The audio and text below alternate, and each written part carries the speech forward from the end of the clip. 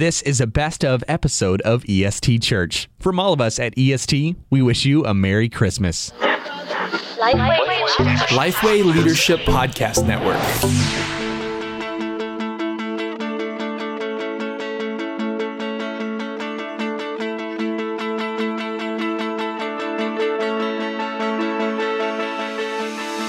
Hi, and welcome to EST. If you love the established church, this is the place to have conversations about why the established church matters, how to better serve her, and to hear stories every week about how God is using the church for His glory and our good. The show is hosted each week by Sam Rayner, Josh King, and Micah Fries. We're glad you're here.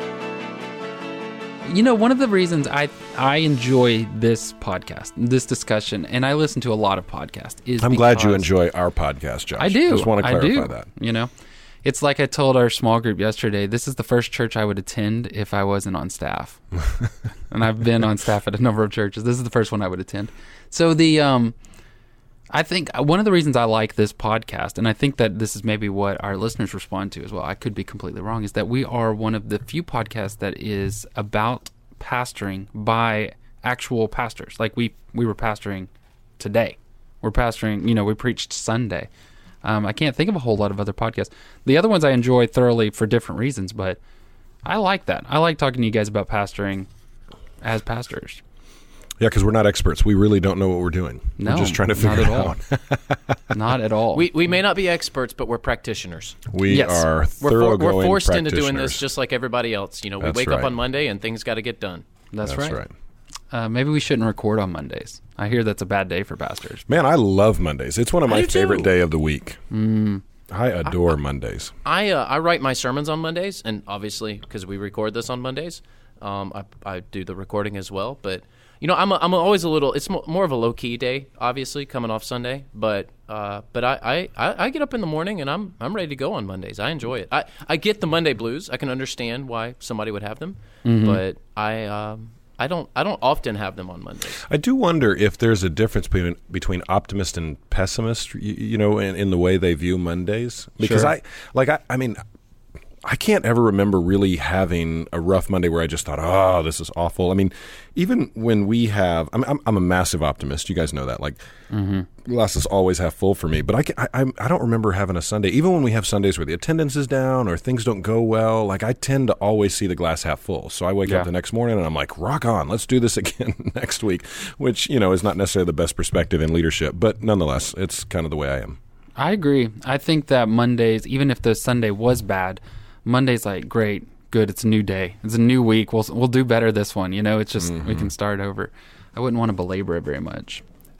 Speaking of the blues, though, a topic that has come up before, something that I'm kind of interested in because I had to deal with it yesterday, is the whole issue of pastoral counseling. Do you guys do a lot of that? Oh, yeah. Okay, so I think the key word there is pastoral counseling. I tell people all the time, I mean, I've had a little bit of training in counseling, a little bit in my undergrad degree, a little bit in seminary, but I'm not a counselor. Right. I am a pastor. And so when I meet with people, I meet with them for short but concentrated periods of time to share with them, here's what the Word says and here's how the Word comes to bear on your situation. And in my experience, if they need more than that, I refer them to someone who's a professional counselor. Right. I think that's and you know, I'm speaking from a place, all three of us are speaking from places where we are in regions that have a number of resources.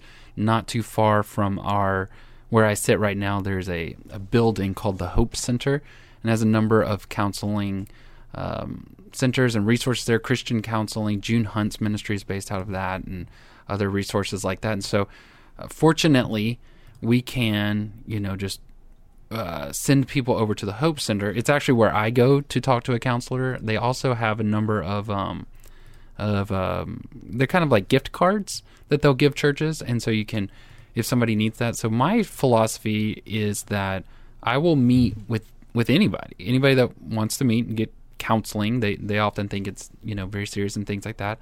I'll meet with them for at least one session. If it's an issue of just kind of, I'm struggling with my faith, or I'm struggling with understanding this text, those sort of sessions, I'm all too happy to do those, because like you said, that's where I'm trained. That's what I have experience in.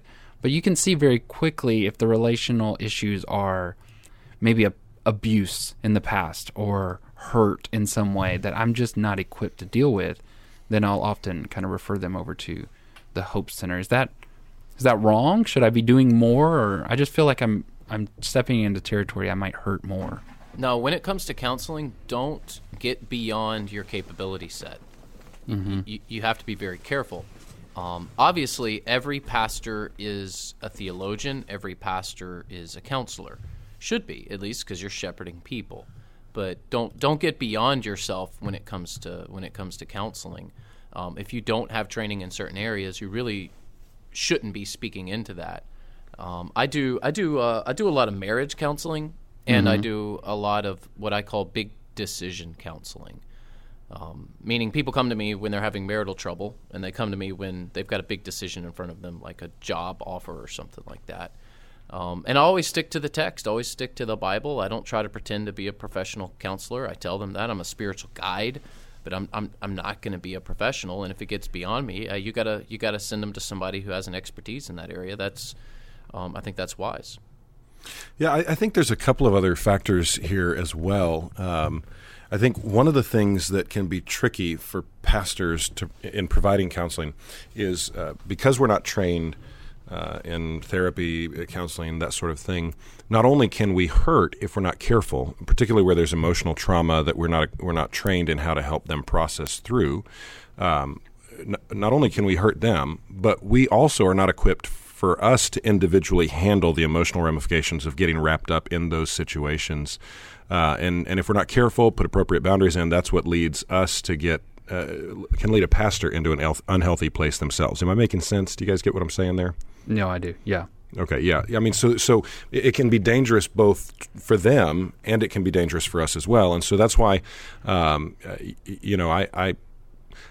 rule of thumb for me is I'll meet with someone for up to 4 times to walk through the Word, and that may be a little bit more than most will, but I'll generally, and that's not a hard and fast rule, but that's generally what I'm thinking of. I'm going to meet with someone up to 4 times. If I'm trying to help them apply the text in a specific area of their life, they're struggling with it, it's discipleship in nature. If it goes beyond that, it's likely something either I'm not equipped to deal with or they're just simply not responsive. And I've dealt with both of those situations before, where either I've not been equipped to deal with it or they just want access to the pastor, or they just want someone to affirm them in what they're doing, but they really don't want to get serious about fixing it, that sort of thing. Have y'all ever faced any sort of backlash when you kind of refer out, or you say, that's not something I'm equipped to deal with? No, I don't think so. I can't think of a time when I've gotten backlash. Now, people who have ulterior motives, like what Micah is mentioning, there may be some who try to get access, or they've got some other motive other than just, hey, I need your help. They get a little upset when you refer them on because that wasn't their goal. That's right. But I don't sweat that at all. I've never gotten any significant backlash from saying, hey, this is about as far as I can take it. And I'm with Micah 3, 4, 5 times, give or take a couple of instances there. You look at everything on a case-by-case basis. I don't really need to meet with someone more than that, at least for any one specific issue. It's you can find yourself in dangerous territory, particularly for counseling women. That's right. You get beyond that, and I don't want to sound like a chauvinist, but this gets into that whole should you be alone with women sort of question. But when it comes to counseling, I've always got somebody there. At least a cracked door and somebody on the campus around, always during office hours, never off office hours. And if I'm counseling a spouse, whether it be a man or a woman, 1 or 2, maybe 3 times. And after that, I'm telling them, hey, you need to be meeting me with your spouse. So, no, I don't think it's wrong to funnel people on to someone else, to a professional. I also don't think it's wrong to have very specific parameters, like Micah saying, hey, 4 times, and after that, that's pretty much all I can do. You have to do that for accountability, and you have to do that for the sake of the health of the church, because you can't meet with one person every day. Even in a smaller church of 25 or 50, if someone's in your office every day, that's that's a problem. It really is. It monopolizes everyone else's access. I would say I agree with Sam. I've never had anyone push back on referring them out. If they see you making a genuine, concerted effort to help them, to meet with them a few times, and then to say, you know what, I've reached the edge or the end of what I'm able to offer you, so I'm going to help connect you with someone who can help you more than I can, then in my experience, there's never been any pushback. I think they see you genuinely caring, trying to help, and then an extension of that help is you trying to get them someone who can help them more. I want to talk about the boundaries a little bit that Sam talked about. I remember growing up having people say, well, I'll only counsel with men, or only counsel with same gender. I don't practice that, and here's why, but I'll tell you what I do put in place to make sure that I do similarly to Sam. I'll meet with anybody in the church because I'm not the pastor to just the men in the church. I pastor the men and the women. I have an obligation, a responsibility to all of them. But the way our offices are set up, right outside my office door is our executive pastor's office and my assistant's office. I don't meet with someone unless one or both of them are there. And if I meet with a woman in particular by myself, the door is always wide open and there's nowhere. So anyone can walk by the office and see at any time. And there's always someone right outside my door who can see in. And the way our offices are, my office is shaped, you can see us, but you can't hear us. And so, and again, so to me, I will meet with a man or a woman. I'm their pastor. I'm everyone's pastor.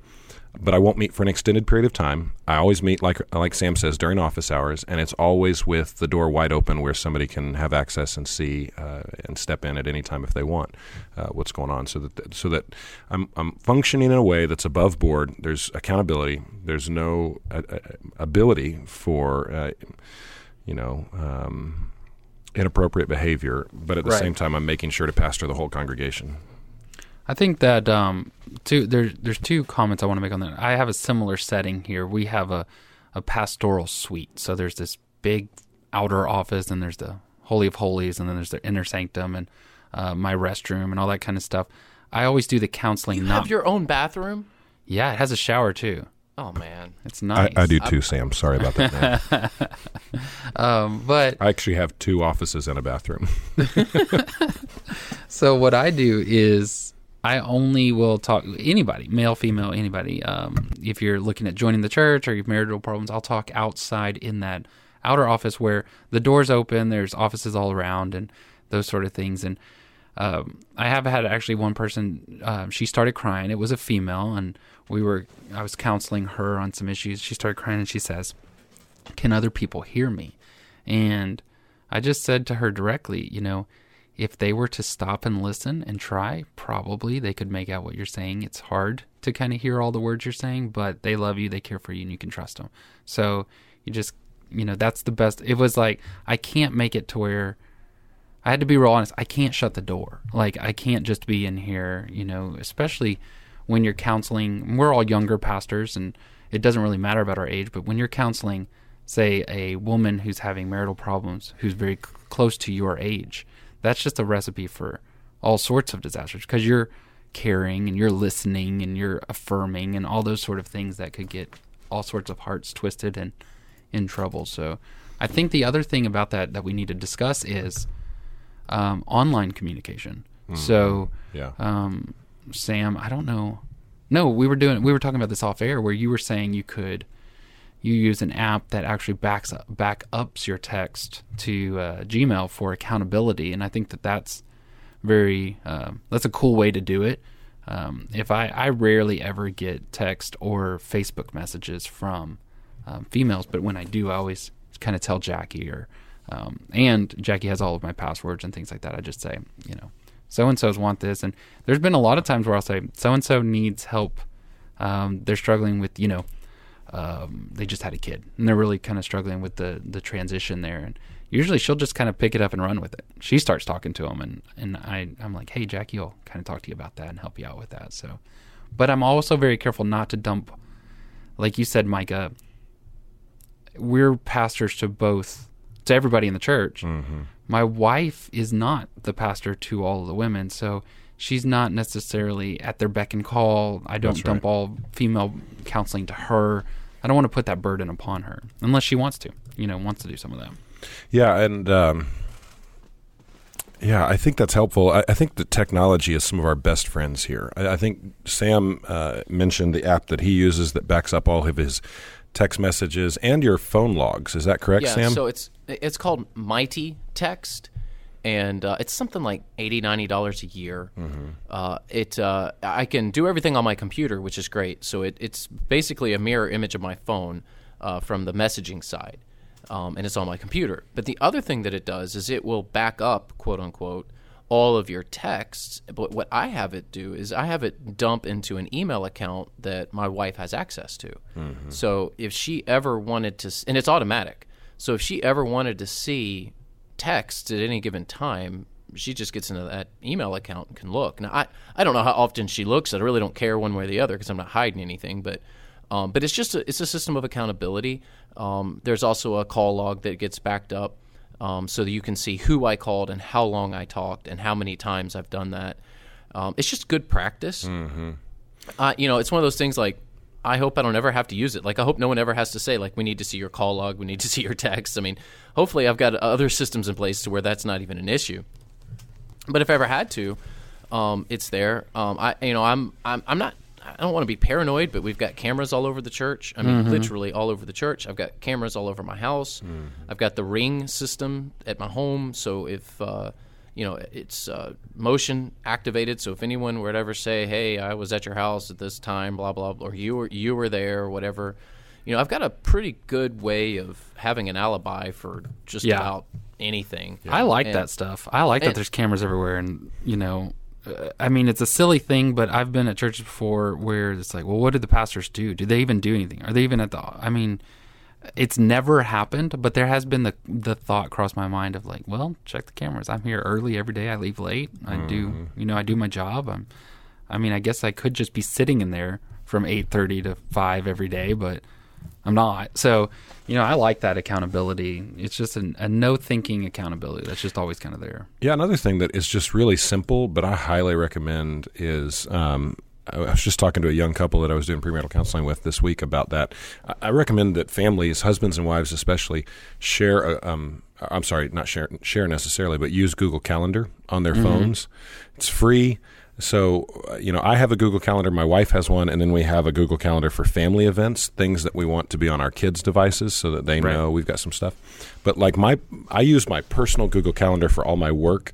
So my personal Google Calendar, I'll share it with certain staff members so that they can see what my calendar is at all times, and then my wife and my assistant both have access to edit it anytime they want. They can... Same thing with me. Yeah, so... I have two staff have the ability to edit my calendar. Yeah. And then my wife and other staff have the ability to... my wife can edit the calendar too. Right. But they can all see it at any time. That's right. And again, that's another good system of accountability because if anyone ever said, where were you? Right. Not only can people check in whenever they want, but you also have just an ongoing journal. So I use my calendar pretty, systematically. And well, is your tracking turned on my phone? Yeah, like on Google Maps. Yes. Mine is, and we so like. Go ahead. It can always tell where I'm at. And my wife has access to the location as well. So yeah. So I don't. I mean, like the Russians completely know where I am at all. Absolutely. The time. I mean, I'm totally down with Big Brother. He's aware. But to me, I mean, and I'm like you, Sam. If it's not on my calendar, it doesn't happen for me. I schedule absolutely everything I do. It's the only way I can manage everything. But the upside of that is my wife knows where I am at every moment. And even if she has to text me, she'll say, hey, I know you're in XYZ meeting right now, but I need an answer about this really quickly, or something along those lines. She always knows where I am at every moment. And I just think it's healthy that way. This is actually the source, this shared calendaring. We do the same thing. I have a family one. I have a staff one. We have the church calendar, all the major events, and I can just turn them off. And I even have like their paid time off, which is almost always off. But there are times where I'm like, where is so-and-so? And I click that and I'm like, oh yeah, I approved that they were off. Yeah. But our last little argument between Jackie and I had to Wait a minute, you guys argue? One time. Josh, what is 13 wrong? years, one time. What is wrong? Well, here's what's wrong. This thinking shared Google Calendar, apparently she defaults with a 10-minute update and an email update. Oh, jeez. And so everything she put in there, I mean, like, So she has a hair appointment. Well, I'll get a text, and then I'll get on my watch, on my phone, on my screen, all these things start going on. I'm like, sweetheart, turn that off. Don't do that. So I actually figured out how to get in there and just default them all off. They're all off now, but I told her that. We were kind of squabbling about it, and then a couple days later I said, oh, I figured out how to turn. She goes, I knew you'd figure it out. Like, she didn't even worry. She didn't even care. She's not even worried. So that's how Tracy would be. Tracy does not like digital calendars. She does it for me. She likes her paper planner. Oh, really? It's been a huge advantage for us, yeah. Well, back to the counseling, I did want to mention, I have had pushback on this twice. And it came from the expectations of a pastor. And so if you're in a smaller church, you may feel that as well. And in fact, it has put a little hitch of guilt when I am referring people out, because I was told, well, you're the pastor. You're supposed to counsel. That's what you do. That's a big part. You preach, you counsel.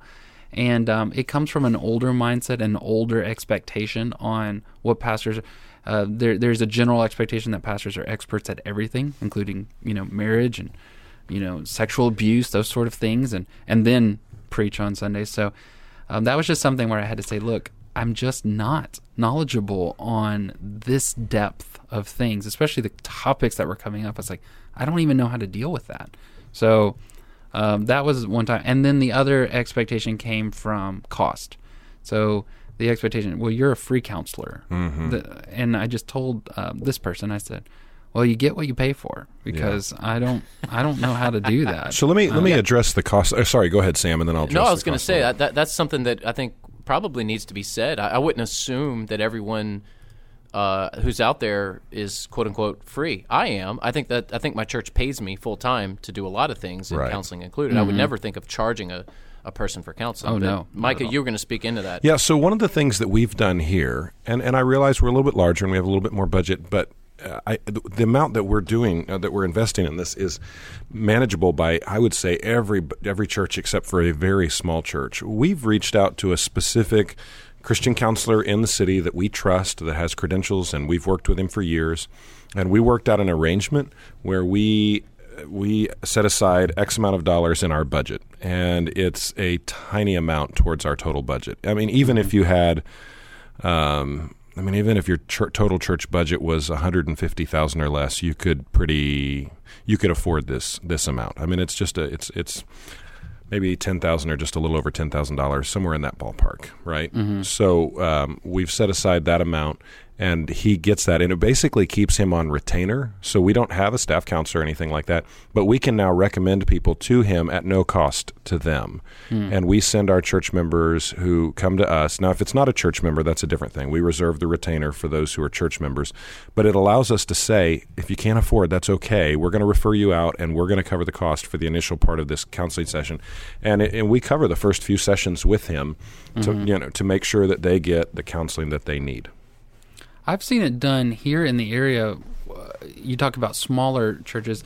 They just approached a friend of mine who pastors over in Fort Worth, approached counseling students and young counselors who were setting up. So they had already gotten all their certification. They had all gone through their required hours under supervision, those sort of things. And they set up a counseling kind of ministry there in their church. And what the deal from the church was, you have free office space.